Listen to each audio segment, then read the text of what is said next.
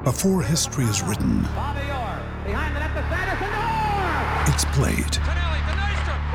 Before it's frozen in time, it's fought one shift at a time. Before it's etched in silver, it's carved in ice. What happens next will last forever. The Stanley Cup Final on ABC and ESPN Plus begins Saturday.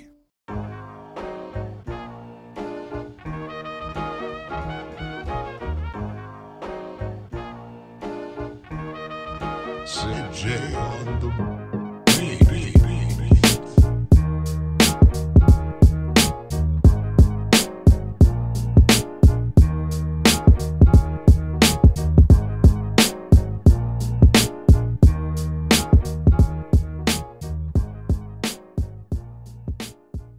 MSU Denver Online puts a dynamic education at your fingertips without forcing you to decide between earning a degree and living your life. MSU Denver is the Colorado institution providing rigorous and affordable online programs taught by professors who bring the real world into the classroom. MSU Denver graduates use their relevant degrees to land coveted jobs, and some of our very own staff members at DNVR are taking MSU Denver online classes this summer.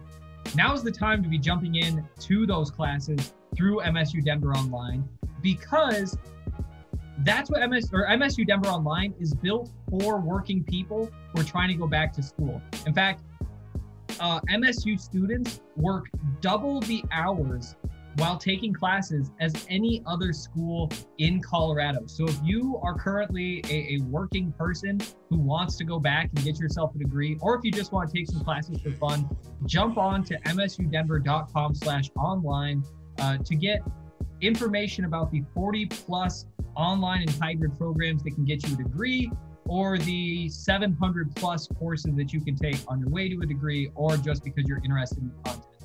Again, that's msudenver.com/online. All right.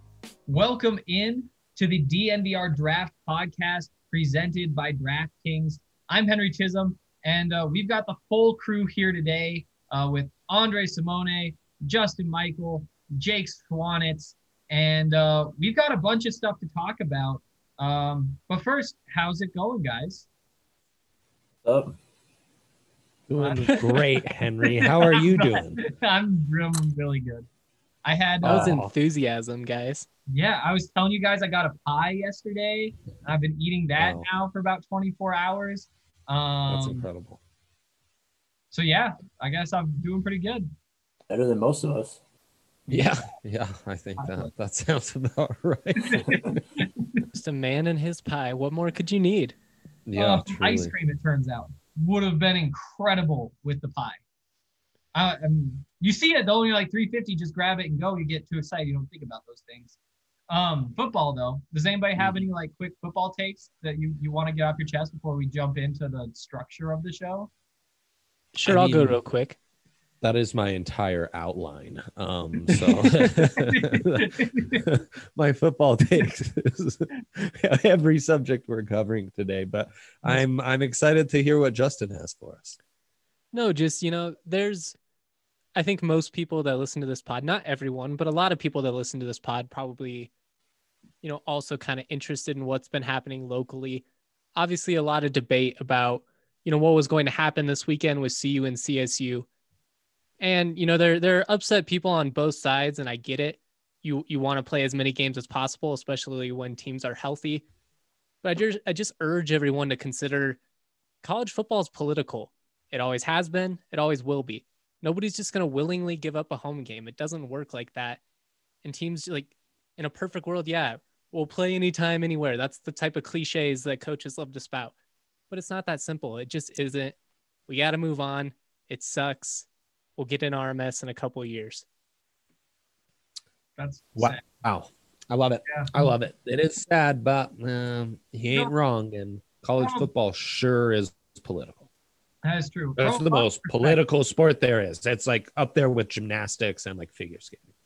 Interesting. I never thought. Because again, it's judged in the same way, like randomly by a panel of people. Yeah. And when that's the case, sports become political. So there you go. I mean, who thought we would start off with the figure skating college football analogy like that 2 minutes into the show? Henry had barely finished his ad read. So With some pie talk. yeah, with some pie talk, which was kind of a pregame goal coming into this, you could say. It's been on my mind. I haven't had a conversation that hasn't included that pie, and well, I guess in the 24 hours since I got that pie, it's almost gone. Football though. Let's start with J.C. Horn. Jace, is it Jace or J.C.? First question. I believe it's Jace. Okay. Oh, is it? When they, I have no that was clue. far from consensus. So. that's rough. Just for anybody out there, spell Jayce. Take your pick, I guess. Horn, the quarterback. So he's like a projected first round pick, right, guys? Is this a potential like Broncos target?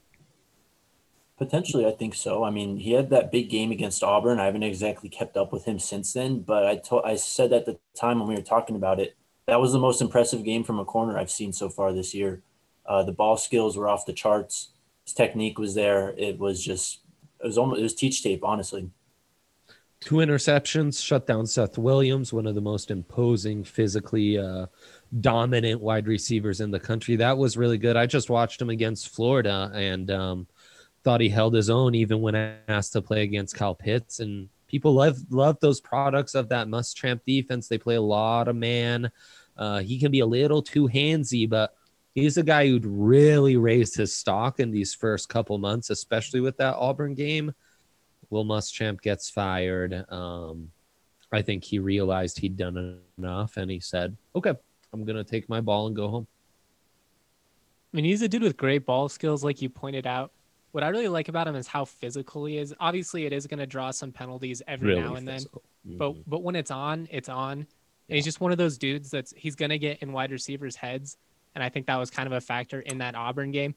Anytime that, you ball out in one of the program's biggest wins of the last, probably 25 years. I know Auburn's a big-time or South Carolina big-time program, sort of, SEC, but yeah, they hadn't beaten Auburn since like the 50s. So yeah, it was a huge deal, and he balled out. I think he's, not going any later than the second round. Yeah, I think he also took advantage of some situations with other cornerbacks in this class, and that allowed his stock to really bump up. I mean, Caleb Farley hasn't played.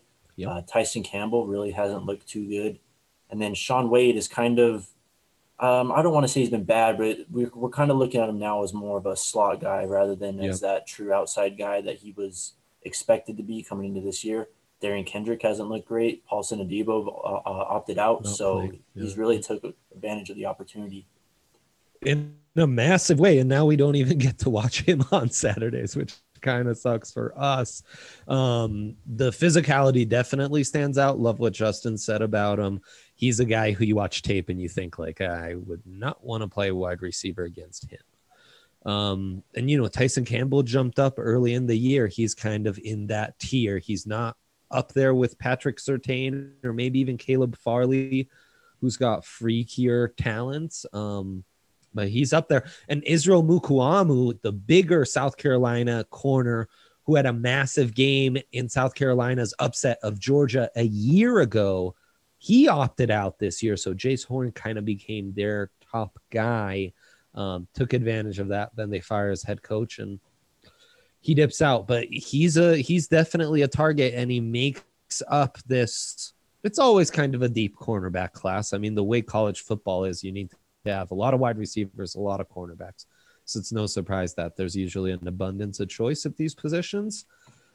But he's in this bigger tier of like late first, early second. Like, you might be a nice starter. You might be even a high-end starter. I like that upside, but there's not a ton of tape. There's not a ton of tape of you being that guy. So it's going to get wacky come combine, where it's like there are 20 guys in a tier.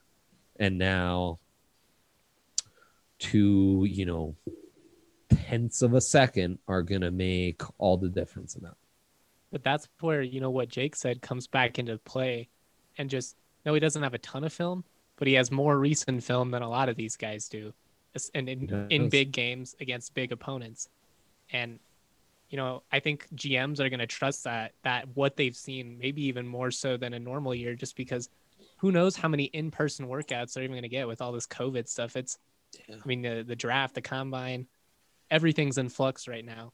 So you got to trust, what you've actually seen on the field. Yeah, 100%. And Henry, we don't care that he's opted out, right? Like that's a factor for all these players. This isn't the same conversation it was when guys were opting out of bowls like a year ago. No, I don't think so. I think at this point, what do you want him to do? Like, you want him to keep playing at South Carolina when everybody else is getting a chance to spend the next month and a half working, getting ready for the combine, and just getting even more of a head start. Think of a guy like Paulson Adebo from Stanford, a cornerback who was an All-American, burst onto the scene, I think as a freshman. He might have been an All-American. And he's just been like a sophomore. As a sophomore was what it was. And so then this year, he opts out, doesn't play. Yeah, I don't mind that. And you have to factor in that now Paulson's had the last 3 months, instead of playing college football, just getting ready for the combine. You talk about that massive tier of cornerbacks and how tight all the separation is going to be. If you have any reason to opt out, I think you should take it at this point. Yeah, no. Unless you really do need the tape. But like you said, Jace Horn, he's gone out there, he shut down Seth Williams. There's no reason to prove yourself against Bama's receivers. Leave that question mark there, get out, and get ready for the combine. Mike Bobo never been known for lethal secondaries, so. Oh boy, shots, Mike. I don't want to talk out of my ass, but I would venture to say, just thinking off the top of my head, that cornerback is the position we have the most opt-outs at this point. Yeah, opt-outs and opting into the NFL draft already, because all of Oregon's secondary's in, Paulson Adebo's in. We just listed off 10 other dudes. You add Jace Horn to the mix. I guess I'm a Jace guy, I suppose. I'm going with Jace too. It's if I'm gonna be wrong, I'd rather be wrong with a name like Jace instead of JC. 20 episodes of me being on tape saying JC like a jackass. I'm pretty sure it's Jace. I watched a decent amount of South Carolina because of Colin Hill this year, and see the tough part though is you watch it, but then you also have games on 2 other screens, and you only get sound for one. It's true. And so even if you watch a whole bunch of games, you only get 3 that you had sound for every week. Yeah, if Gus Johnson is calling anything, I'm going to have his sound on, even if that game sucks. Okay. I could get there. Yeah, that's not a bad call. Any more Jace Horn or cornerback thoughts? Or are we ready to move along?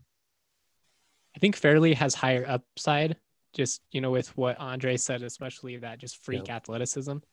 Yeah. But I do think there is something, and I think he's a safe pick. I'm not sure he's going to be, an all-pro cornerback at the next level, but I see him being a guy who could contribute as a number 2, number 3 guy. I think what this is meaning is Patrick Surtain keeps separating himself a little more from the rest of the group. Because honestly, all these guys, I like them. Patrick Surtain's the one guy I'm the one guy with size and upper echelon pedigree that I'm confident putting the stamp of lockdown man corner on.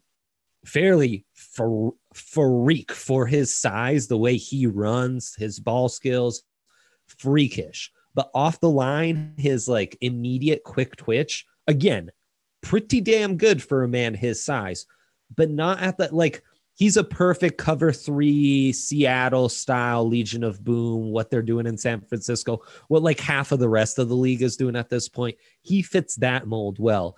And Horn, who is playing a lot of man in college or has, I do wonder if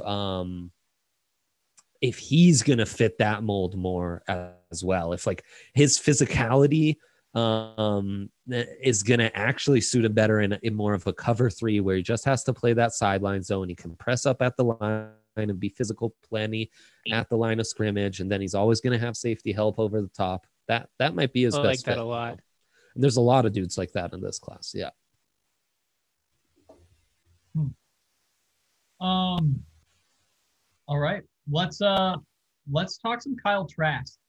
He's a guy who I don't think that we've really bought into all that much as like a group, but he just keeps putting up numbers. And after dropping 63 points last week, where does he stand among the rest of this quarterback class?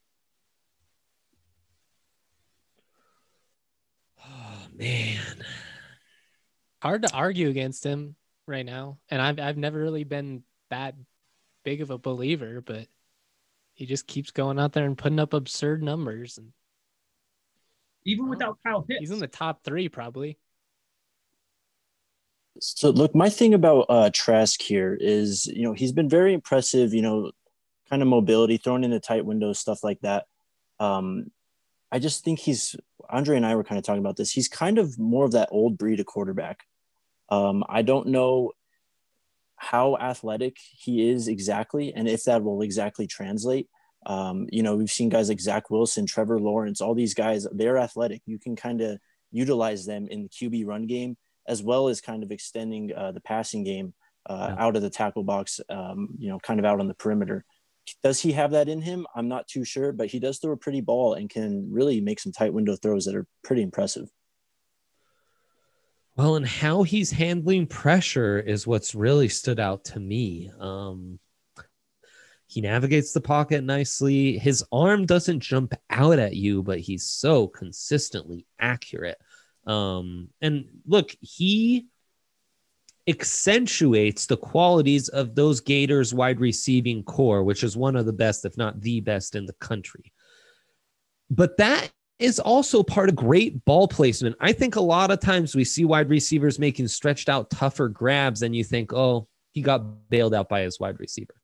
To me, a lot of those throws are truly perfect ball placement. It's ball placement right at the utmost limit where your guy has a chance and the other guy has none.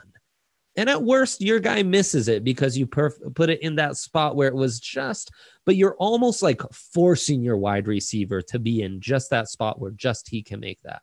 And you see that a lot from Trask. And he's big. He moves well in the pocket, even though his mobility is really not great. His eyes are always ahead.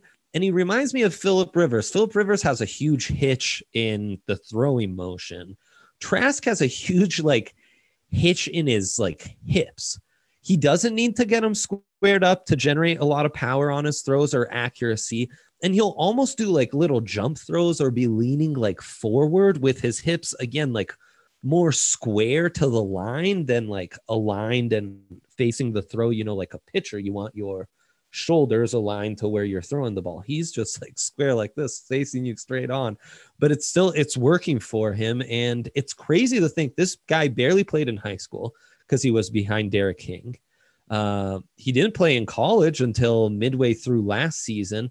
And as soon as he started playing, the Gators completely flipped the switch, and they haven't unflipped that switch since. He's not going to fit those Bill Parcells quarterback rule criteria, Jake. You know all about those because he's not going to have enough starts. But man, his tape, he just keeps stacking up consistent tape after consistent tape. And while he's not the type that I gravitate to, it's undeniable what he's doing against the competition. He's doing it. And I don't know. I mean, dudes like this used to be top 10 picks automatically. Now it's going to be a real nice referendum in how a 6'5", 240-pound accurate guy who's not super mobile is still valued in the modern NFL. Yeah, to go back to your point, last year, though, when he was basically promoted the starter, it was Felipe Franks, and that switch, that flip for Florida when Trask entered the game, it was apparent 2 drives in, and it was really a wonder. I mean, why was he on the bench for so long? So it is kind of an underdog story to really see this guy really come out of nowhere, start in the middle of the season last year, and now he's really elevated his stock to, I'd say, knocking on the door of top 50 at this point.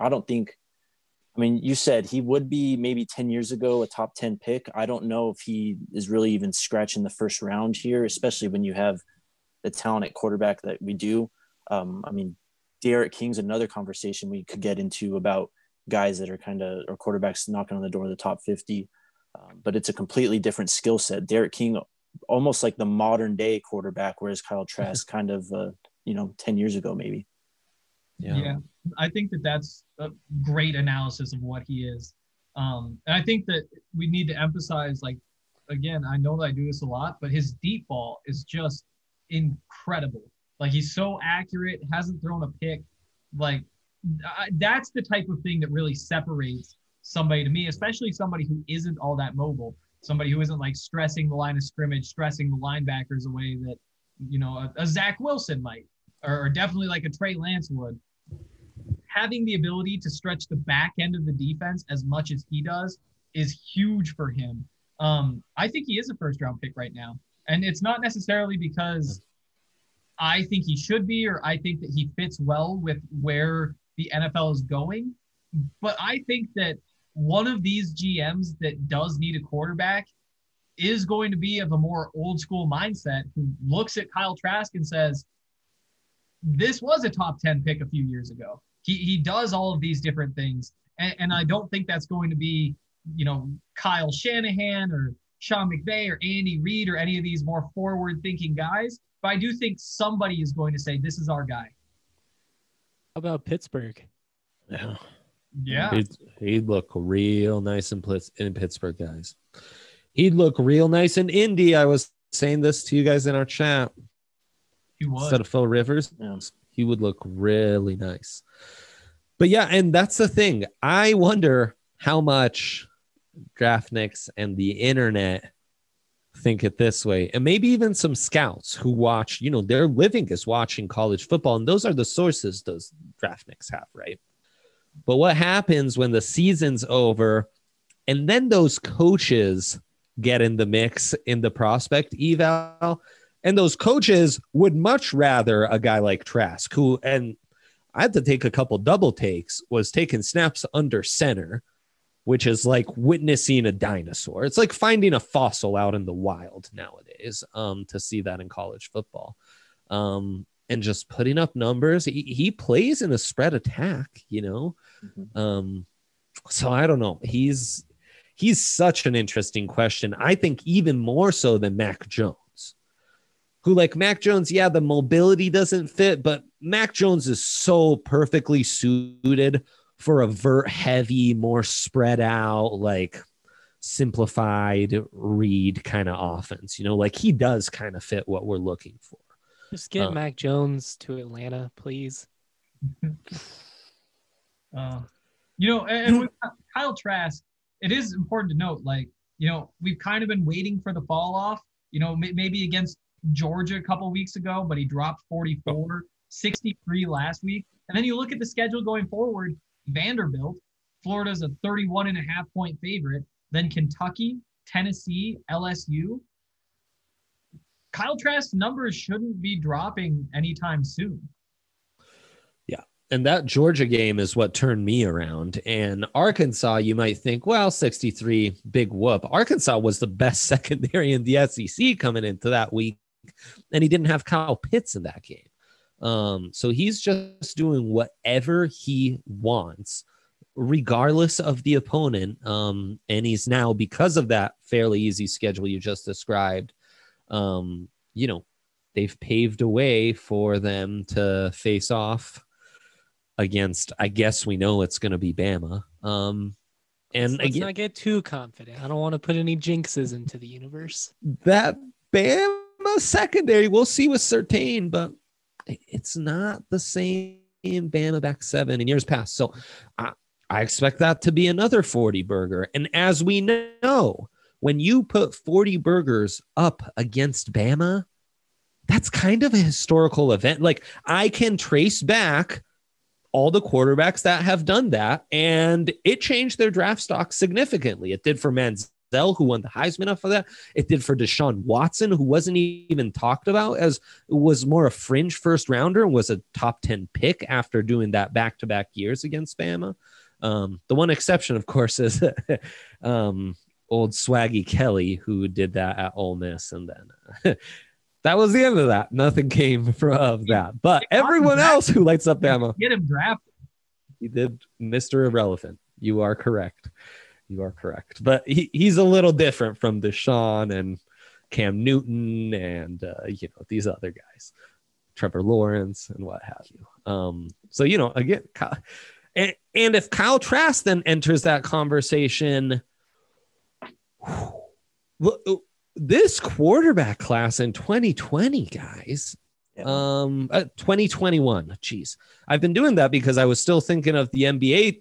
It's so weird to be in mid-November and still be thinking, a 2020 draft just occurred. Yeah. My mind, it's like video games, right? Like, it might be the year 2020, but it's FIFA 21. So that's where I'm at.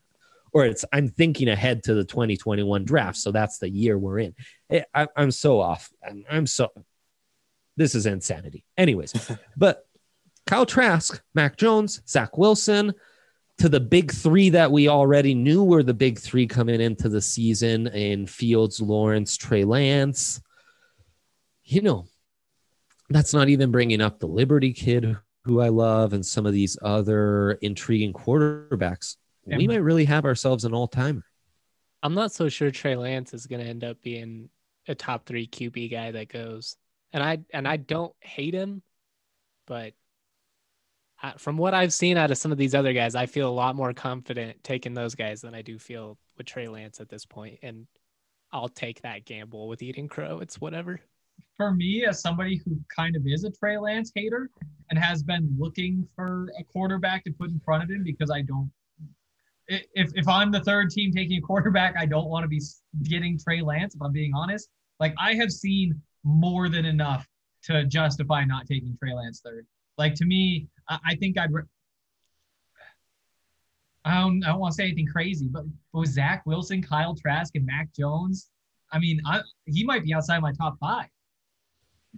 I think it's Zach Wilson easily over Trey Lance at this point. Yeah. Yes. If someone wants to fight for Trey Lance in that debate, I'm all ears, because I'd be very interested to hear what the heck the argument could possibly be. Yeah. I love that we used to talk about, that idiots used to talk about Lamar Jackson as more of a wide receiver than a quarterback. If there was ever a quarterback where that was allowed to be a conversation, it's Trey Lance, folks. But anyway, upside galore. And with where the Broncos are at, we're going to get into needs. A stacked 2021 class compared to a 2022 class, which, hey, Sam Howell's had his moments. There's some nice talent in the Pac-12 at quarterback that'll, the Oregon kid who I like, whose name I truly cannot pronounce. But the 2022 is not 2021, guys. No, far from it. Well, not yet. It'll depend on when Sam Neuer declares, but okay. Justin, did you have anything for us? I was just going to say before we – go ahead. Go ahead, Hank. What does Sam Neuer have to do to be drafted this year?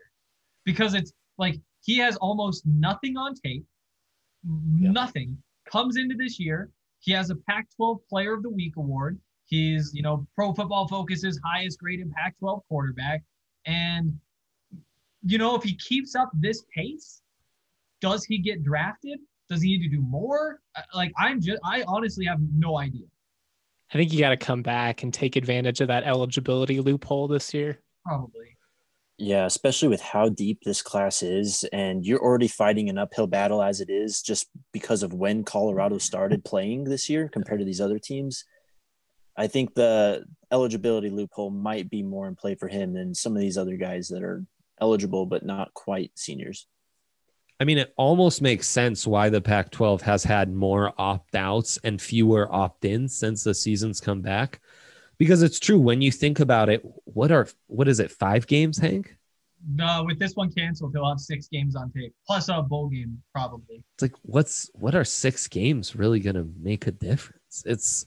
But then again, if he keeps up this pace, then you're stuck. Shoot, I saw Cardell Jones go on day 2 of the draft. He had seriously 2 good games on tape. Trey Lance has what? The draft as well. 3 times he's thrown for 200 yards. Yes. Yes. You're not wrong, Henry. You're not wrong. I don't know. It's whoever has to make these decisions is going to have a much tougher time this year than they have in the past. That's all I'm Yeah. No doubt about that. No doubt about that. Phenomenal discussion. Thank you, fellas. That was great. And I think, it really kind of, as we mentioned, it's all part of this Broncos view that you have. Henry, we took we really dug into that, which I love, but I think we need to take a break and then get back to some more notes, some questions, and then we will preview the upcoming week, which might be a fun one. I like Indiana, Ohio State. We'll see about the rest of the slate. Well, week 10 of football is in the books, and now it's time to review the tape and get ready for week 11. And there's no better place to get in on all of the action with DraftKings Sportsbook, America's top-rated sportsbook app. To add to the excitement of week 11, DraftKings Sportsbook is bringing back their can't-miss offer. If you haven't tried DraftKings Sportsbook yet, head to the App Store now because you don't want to miss this. DraftKings Sportsbook is giving all new users the chance to earn a sign-up bonus up to $1,000 when signing up using promo code DNVR. DraftKings Sportsbook has endless ways for you to bet, from live betting to betting on your favorite players. They do it all. Don't worry if football isn't for you because DraftKings is giving all MMA fans who sign up now the chance to triple their winnings for any bet placed on UFC 255. DraftKings is safe, reliable, and secure, making it easy for you to deposit and withdraw your money at your convenience. So, download the top-rated DraftKings Sportsbook app now and use promo code DNVR when you sign up and get up to $1,000. That's code DNVR to get a deposit bonus up to $1,000. For a limited time, only at DraftKings Sportsbook, must be 21 or older, Colorado only. Bonus comprised of a first deposit bonus. Deposit bonus requires 25 times playthrough. Restrictions apply. See DraftKings.com/sportsbook for details. Gambling problem? Call 1-800-522-4700. Beautiful. Nicely done, Hank. Thank you. By the way, I wanted to say Kyle Trask, the old schoolness, since I have been obsessed with the NBA draft the past 2 weeks, and that just finished up. Kind of similar to a guy like Isaiah Stewart, the big center out of Washington, a stud, played really well in his first year of college basketball, but an old school game, which is why he is not coveted the way he would have been 10 years ago. And it's interesting to see how these sports are changing. In hockey, we see it with how guys are smaller and faster. And it's just part of where we're at. And I love seeing that through the draft and being able to see those trends as they're coming ahead, It's weird. And I like that you brought up Isaiah Stewart because he's a guy that's like, yeah, he's a 6'9" big man who, he's shown flashes of an ability to shoot, but doesn't really shoot. And to me, though, as somebody who covers Colorado, and he was at Washington, and so I got to see him play live a couple of times, I don't know how that man wasn't the first guy taken in the draft. Like the Buffs fans think they have Tyler Bay, the greatest player in, the entire Pac-12, and he gets swatted by Isaiah Stewart 3 times in one game on Isaiah's way to like 20 whatever points and 15 rebounds and a bunch of blocks and all that kind of stuff. And you look at him and he's made of muscle and it just doesn't make any sense. Like, it is very much like looking at Kyle Trask doing what he's doing now. And it's hard to talk yourself out of Kyle Trask if you just look at the numbers. Yeah. Yeah, for sure. For sure. We had a nice little running back discussion on the last pod, and after an absurd performance, I just wanted to add CJ Verdell into that mix, the Oregon running back, one of the few guys who probably had the status to opt out this year, decides to come back. He's looked really good this year. Despite just being 210 pounds, the dude runs with so much power. And I feel like I maybe missed just a smidge on Zach Moss and undervalued the power element of his game. I definitely missed on guys like James Robinson and Mike Davis. Obviously much more undervalued running backs to start with. But again, what I think I underestimated, the power, that ability to get downhill, break tackles, be physical, be an imposing force.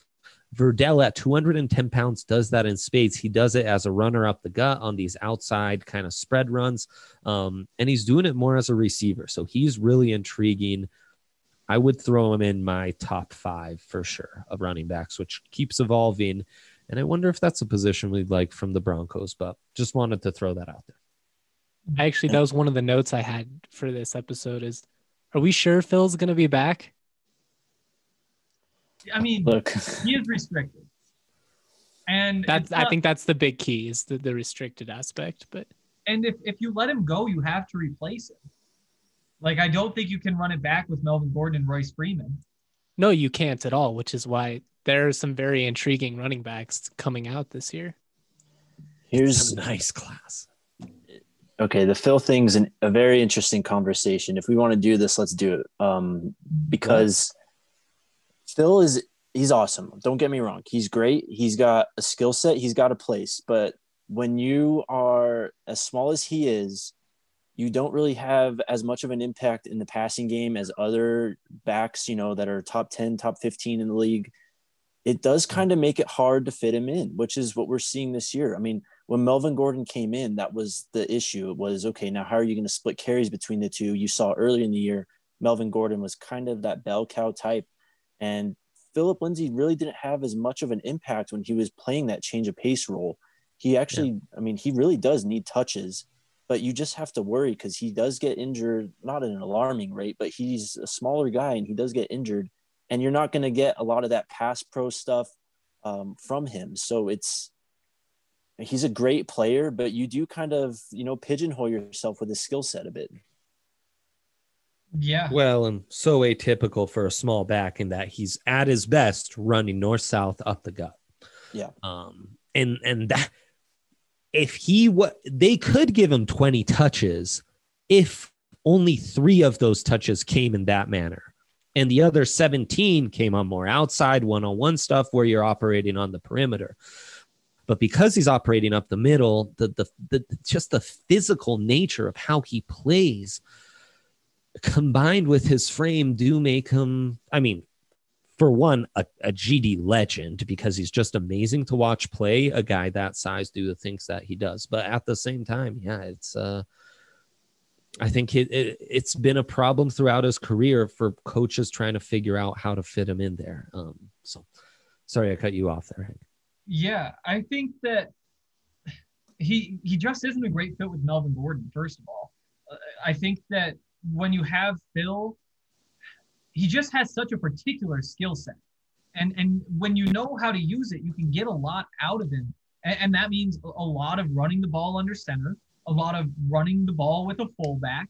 He does very well in those situations. And then he can do other stuff as well. But then, the fact that he still isn't always catching a football, you just can't afford to be dropping balls when you have Phil's skill set, when you do have such a particular set of strengths that if you just added one more thing, just being a little bit better receiver, it really would add a whole bunch more value to him as a player. You think back to me, that Falcons game, everybody wanted to write the Broncos off, and I get it. They looked really bad, and Broncos Twitter was a really toxic place for that entire second half.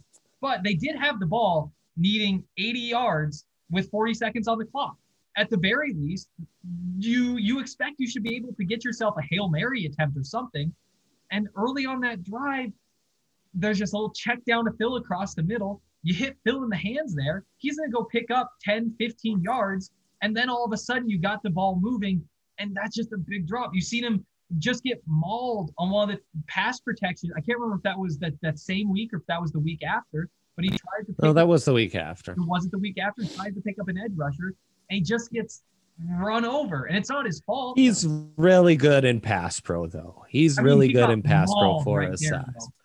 He got mauled. That can happen to anyone from time to time. They are atrocious in picking up the blitz, just in general. So at least someone picked it up and got mauled. I'd take that more than letting guys run free all the time. So, yeah.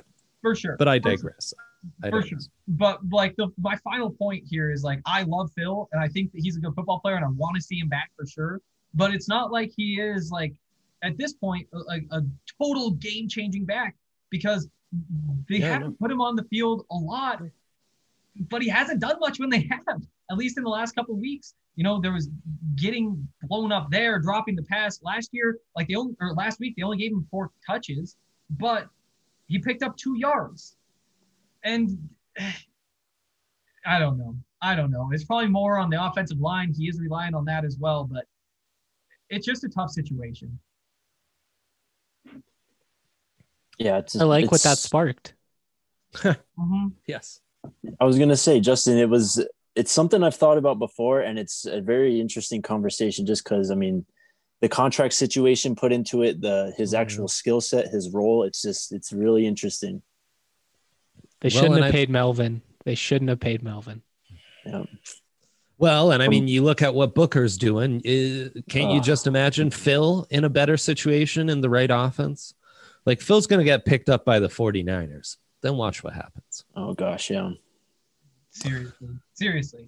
But, I mean, 4 carries, 2 yards last week. The week before, 8 carries, 23 yards.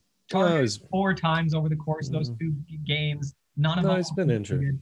Like, the whole offense has been so bad for a couple of weeks. Like, you can't just put it on him, but he certainly hasn't helped it.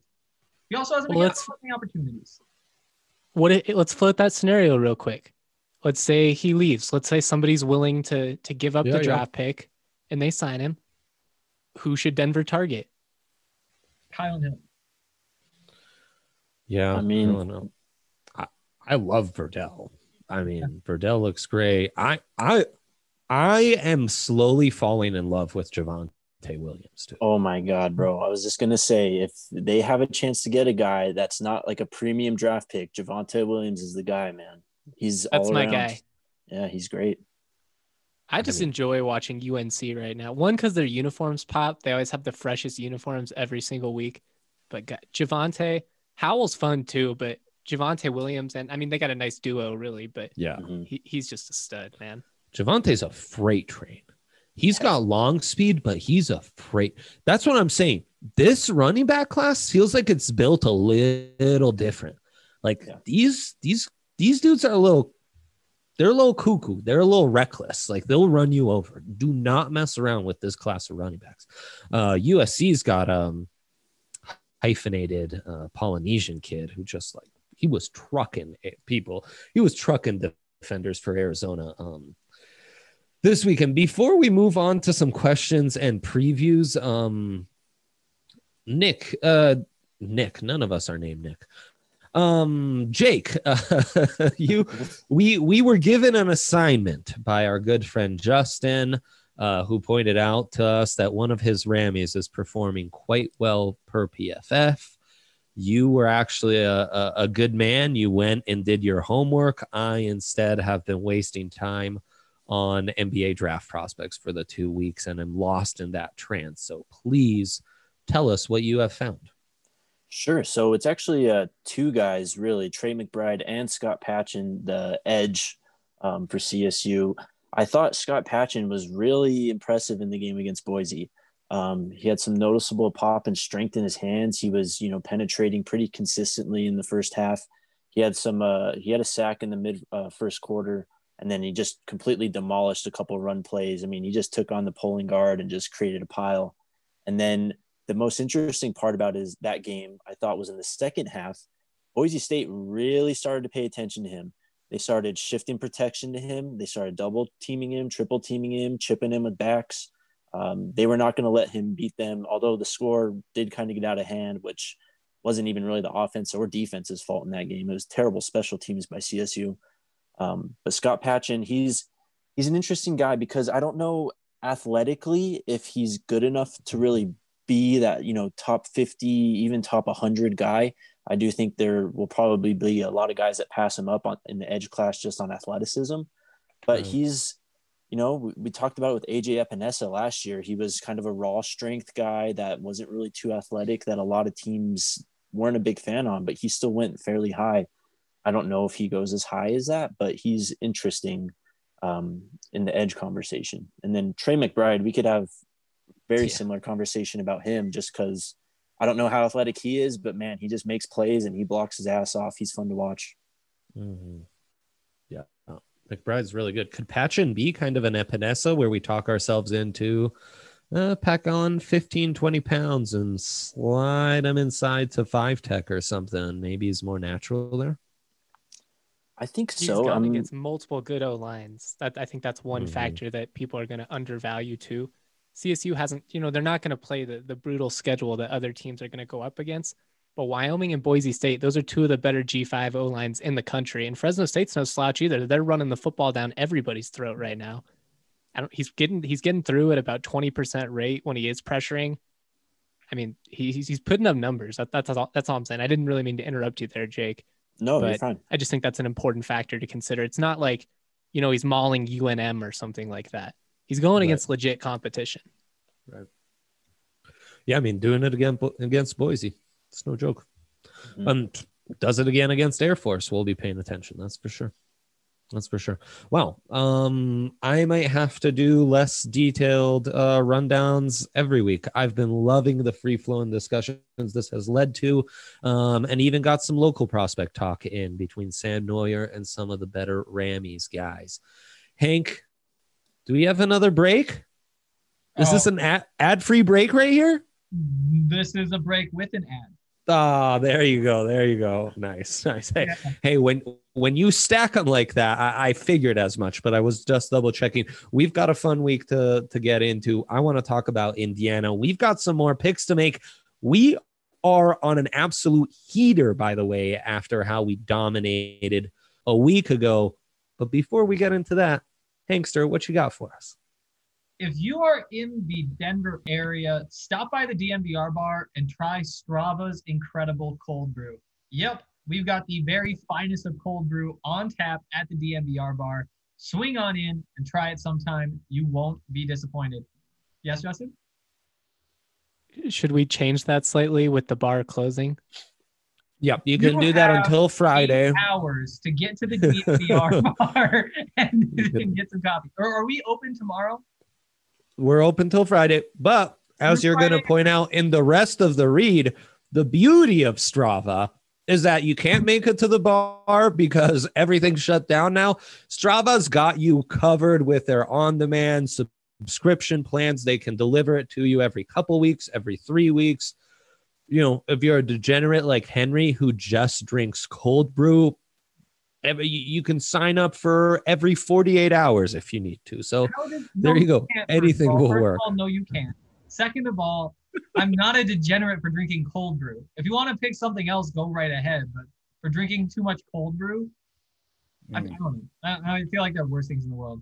That's true. That is true. Kind of took my thunder there and said all the things I was going to say, except that Strava Craft Coffee is CBD infused coffee, which means that it can change your life, and in a good way. It will help with body aches and pains or like headaches. I know Justin gets some headaches sometimes, so maybe he should have some more Strava Craft Coffee. So if you're like Justin and have something wrong with you, drink some Strava Craft Coffee. Subscribe so you can get it every 2, 3, 4, 6, or 8 weeks, not 48 hours. And you can get 20% off any product that you're subscribing to. It's a great deal. And if you can't or don't want to commit for whatever reason, you can also just get yourself a single order and get 20% off that first order using the code DNVR20. You can get grounds or whole beans or K-Cups. Just make sure you get some Strava Craft Coffee. Nicely done. Do it. All right. Big matchup of the week in the Big Ten. Indiana going to Ohio State. Indiana's been just an amazing story. They've been so fun. That offense is clicking. I don't know that he's a prospect, but their quarterback's playing great. They're making that all work. What's his name? Phoenix? Is that how I pronounce it? Phoenix. There you go. What is it? Phoenix? Well, without the H. Like Phoenix, Arizona. Phoenix. Oh, okay. That's bait. I'm not falling into that trap. Oh, trust me, I know it's dangerous. My favorite prospects from Indiana, classic. The Power 5 teams that have that random good season, they're always doing it because some guys out on the perimeter are exceeding expectations. And at and their quarterback's playing great, even though we can't even learn his name. They've got Jamar Johnson, their safety, physical safety, Big Ten Defensive Player of the Week, Florida kid, kind of a hybrid safety nickel guy who can play close to the line, real physical. And then on offense is that wide receiver, Ty. How do I pronounce his name? I'm going to go with Freifogel. Yeah. You watch like college football scoreboard, it's just Freifogel highlights, and yet again, my brain's fried. I can't figure out how to pronounce any names, but they're really making it happen with this great receiving core. They're just making plays out on the perimeter and in the trenches. They're holding up just enough. And with how Ohio State's good, not great in the trenches this year, maybe that's the Plus trick. 650. I don't know. Plus 650? It's a little high. Look, that money line is dangerous, but because, you know, they're 20.5-point dogs. But I'm just saying, if you're an Indiana believer, now is the week to cash in on it. As a non-Indiana believer, let me just try to counteract some of what Dre said about that plus 650. So yeah, Indiana, surprisingly 4-0. It started in incredible fashion with a highlight play in overtime when Penix is running around the edge, diving through contact, like barely getting the ball in the end zone. It was a long review, ends the game. Incredible finish. It was against Penn State, ranked number 8 at the time. Turns out Penn State, though, not good at football. Then the next week, a 16-point win on the road against Rutgers. This isn't the worst Rutgers team. It's still a Rutgers team, though. From there, you have Michigan and Michigan State. Nothing you do against them matters. You might as well be playing Rutgers.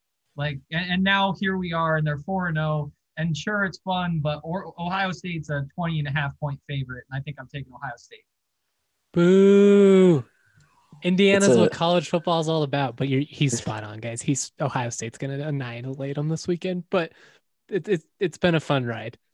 Yeah, it's a big number, man. It's a huge number that, I mean, maybe you got a backdoor cover possibility, but you just got to look at the talent. I mean, everywhere else besides wide receiver and quarterback. I mean, even quarterback, Ohio State's got an advantage over Indiana. So it's an uphill battle Indiana's fighting this week. I think I'm going to take Buckeyes minus 20. Wow. I mean, you guys 3 scores is dangerous. I'll say Indiana's been competitive. Wrong. They don't turn the ball over and they force turnovers. They've got, I think, 10 picks already through 4 games. That's legit. I mean, but you're playing Justin Fields. But yeah. Now, the thing is, Buckeyes run game, not great. So that, keeps it a little more open. And that defense, very unconvincing. I mean, can they get after the quarterback here to stifle that passing game enough?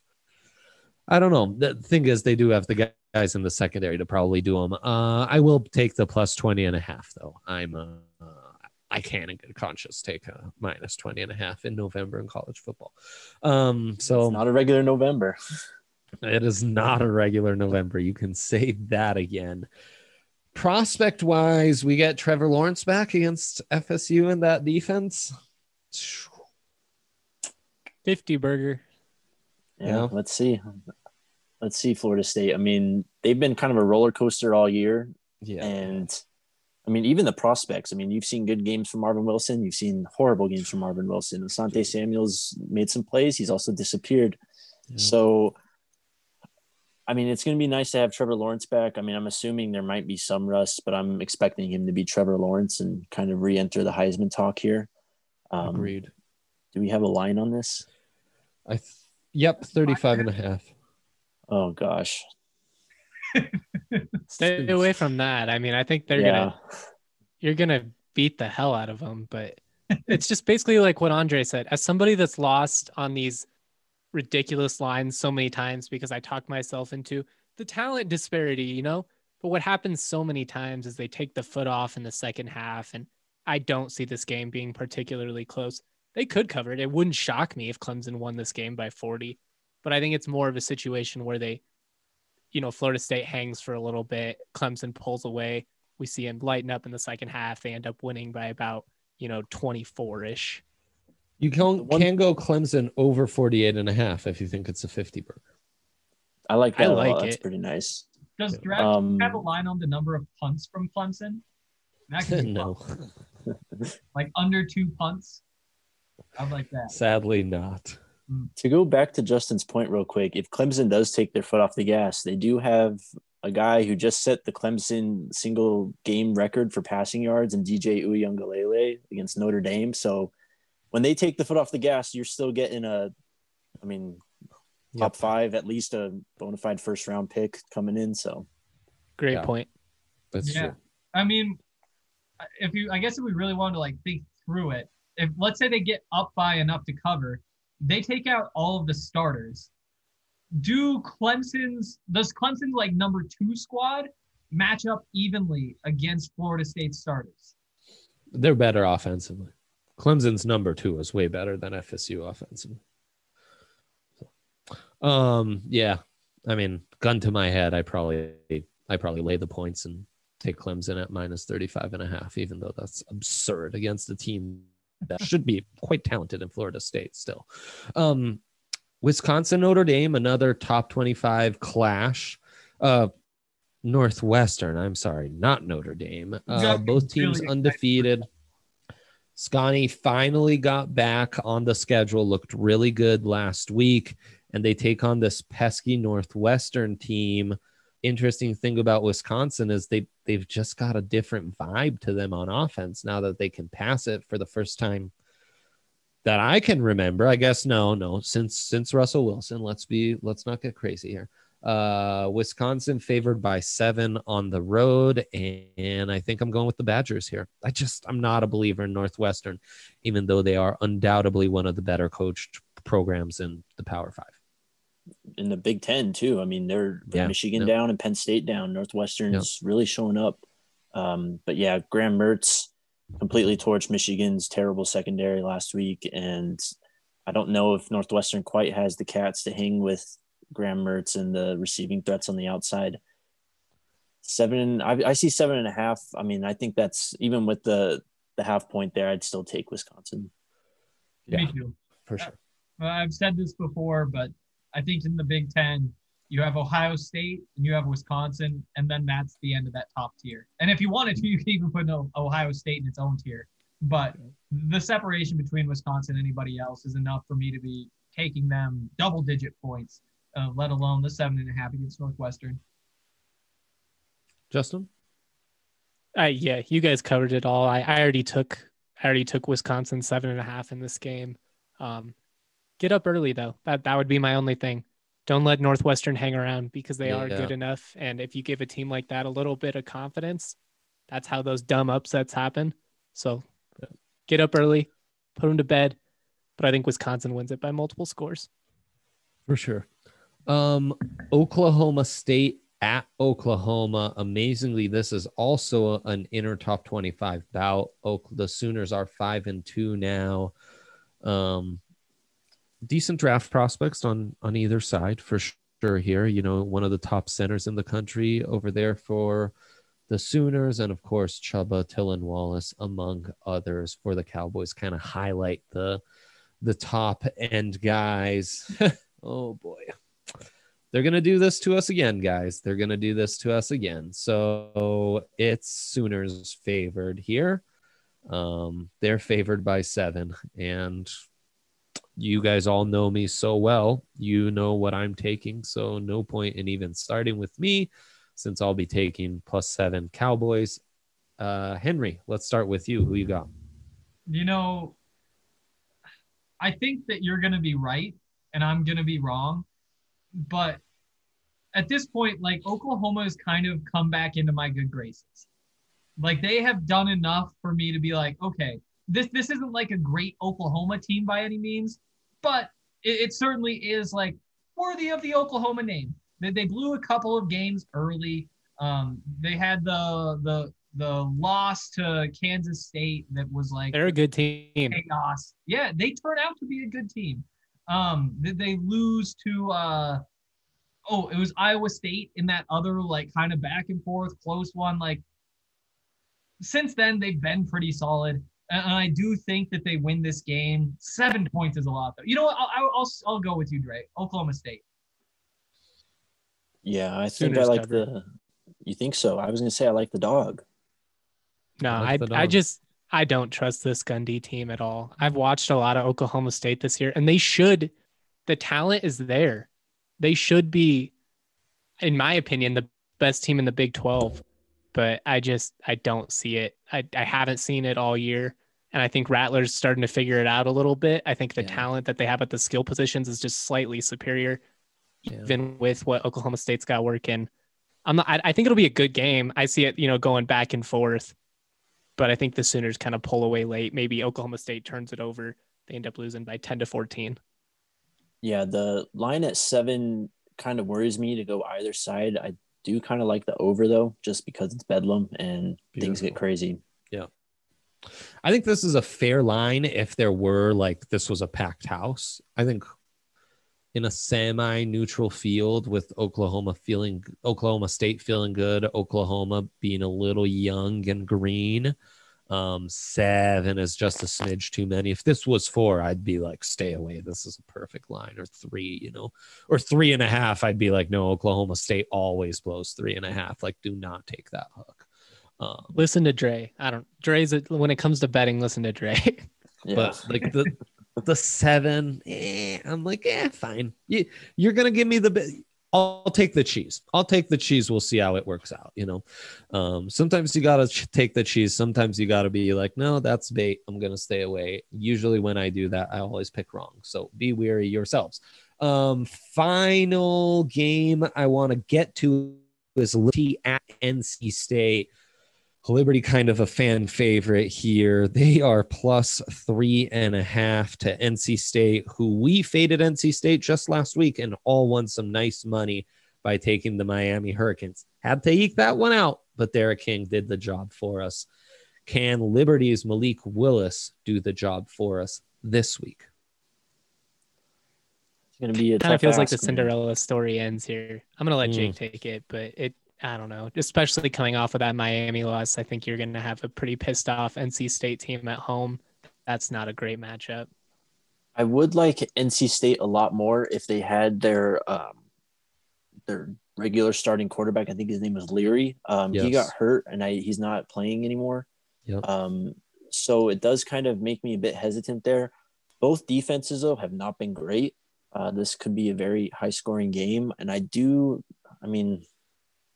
man, Liberty does have the better quarterback, I think, at this point, and I do think they're a bit more explosive. Yeah.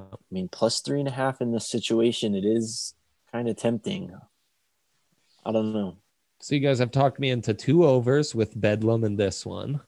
You've slowly talked me into 3 different dog money lines with this one, Oklahoma State, and the very first one we talked about in Indiana. I haven't even talked about Nevada yet because they're going to take down San Diego State. Well, snap. There you go. And Plus the Cincinnati line looks extra small to me. They're just a 6-point favorite to UCF. UCF, great team. They're still 5-2 skill positions. Real nice. They've made me look stupid beating teams like Memphis and stuff this year. But against Cincinnati, that's not the kind of defense they're usually playing against in the AAC. I think Cincinnati covers that -6, and I think they do that kind of comfortably. Cincinnati's been a moneymaker. Yeah, Cincinnati's been a moneymaker. They've been great to, bet against the spread on just because that ground game with Desmond Ridder is very explosive and very tough to stop. I don't know if UCF has the guys up front to really contain that. Yep. Yeah, I'm with you. Well, guys, I think that's gonna do it all. We went about as long as we always do. So, but that was a lovely. Oh shoot, we had questions. We're gonna take questions real quick. Henry, we're gonna have to figure something out about the other pod. We'll cross that bridge when we get to it. What was that? I just repeated you. Nice.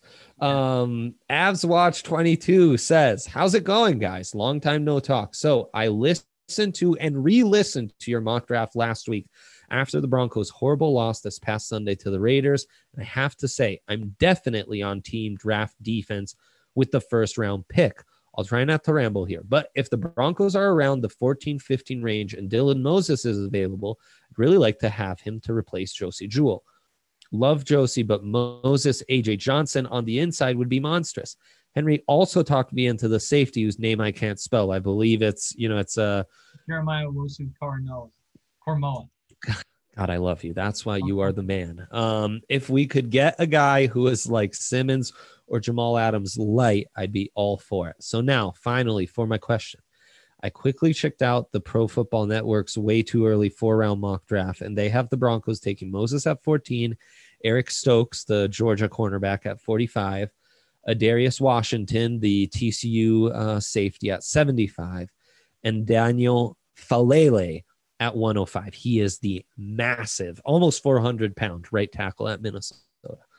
How would you guys feel about the draft haul through 4 picks? Are there other guys you'd be attempting to target? Like I've heard you guys talk up Caleb Farley a lot already for cornerback depth. Already, that's enough for me. I'll be tuning into every draft show from now on and learning a ton over the next 5 months about the best prospects who fit the Broncos moving forward. Thanks, guys. Much love. Appreciate all your work. Phenomenal question. Really appreciate it. Mad love. And I should tell you, I've been getting lots of compliments on the draft pod in general. So I'm loving this new format. I really appreciate you guys.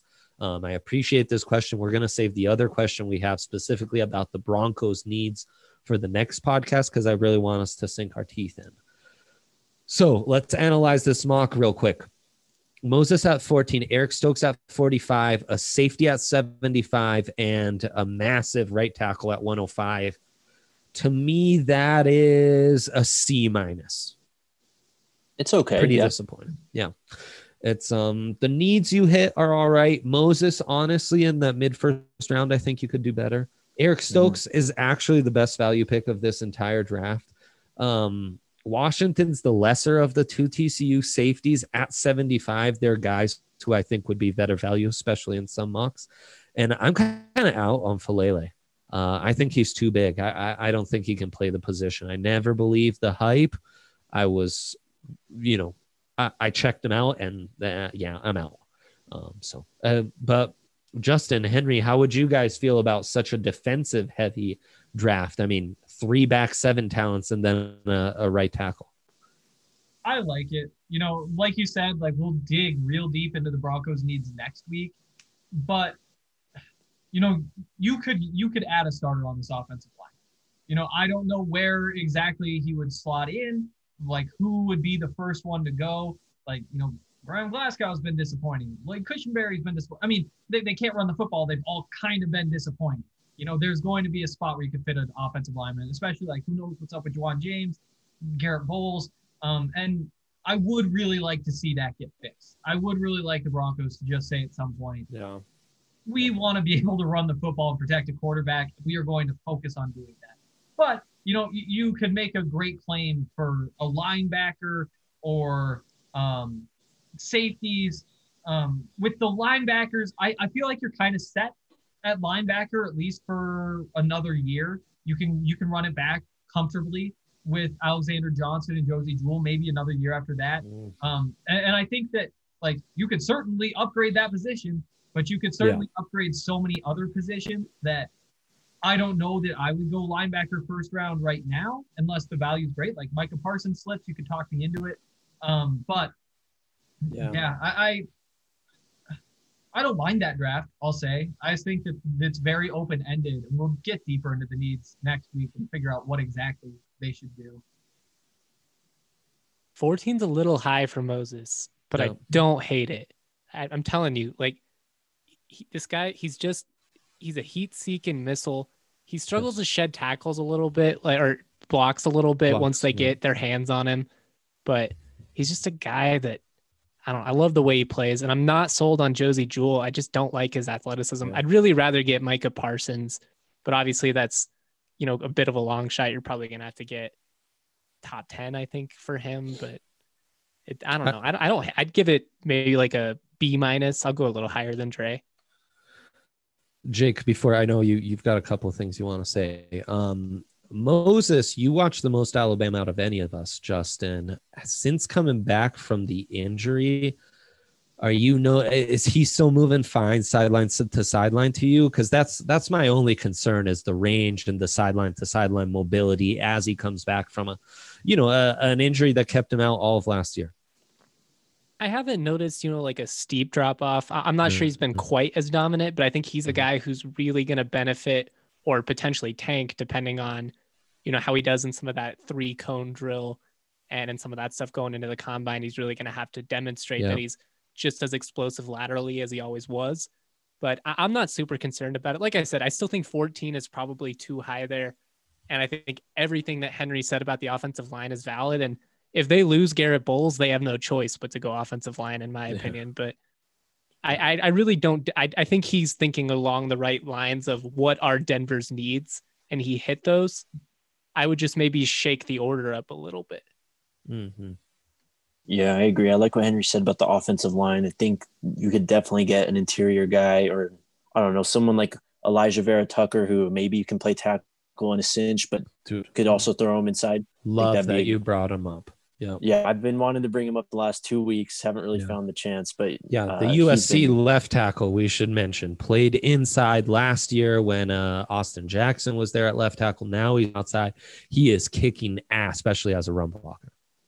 Yeah, he's been very impressive. So he's someone, I mean, he's, like we said, he's been playing well. So who knows where he goes at this point? I could definitely see him going higher than 45. Yeah. Also, I mean, we talked about it a bit, running back, maybe in the third round or something, especially if they're out on Melvin Gordon after 1 year, Lindsey's contract situation, we already talked about a bit. So that's another position I'd look at. Don't want to get too into the needs. We'll save the rest for next week. Totally. And I mean, hey, we've talked it up. This quarterback class has some value. So you never know if a Trask were around in round 2, some competition can't be denied at this point. If a Malik Willis were around by that 105 pick, I might consider that. So Derek King would be so fun. I don't even know how Broncos fans would handle it. An offensive tackle, you brought the USC kid up. Zion Johnson, a guy who could play tackle, could be moved inside. The Northwestern kid fits that mold. Spencer Brown, the Northern Iowa kid who's so raw. We've got guys at Ohio State, Michigan, Clemson, who would fit better as right tackles than the Minnesota guy. It's actually a kind of deep offensive tackle class, even though after Sewell, maybe we don't feel like there's a clear-cut number 2 guy aside from there. So is there any way that Sewell drops out of the top 5? I don't think so. Because I can see Denver trying to trade up to like 6 or 7, but I don't see them having the arsenal to try and trade into the top 5. Look, if they're going to trade up that far, you got to get a quarterback. Yeah, that's true. The only question with Sewell is, could he drop out of the top 3? Like he could drop to 5, but dropping out of the top 5, no, forget it, man. No way. Not the best freaking offensive lineman I've ever studied. Not him. Not that dude. He's too 20. good. Sorry? Who just turned 20? Less than a month ago, turned 20 years old. It's important that we throw that out there when we talk about it. Absurd. Yeah.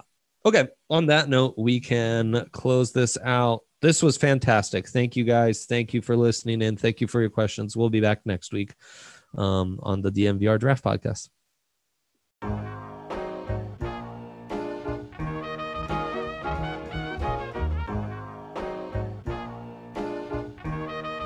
CJ on the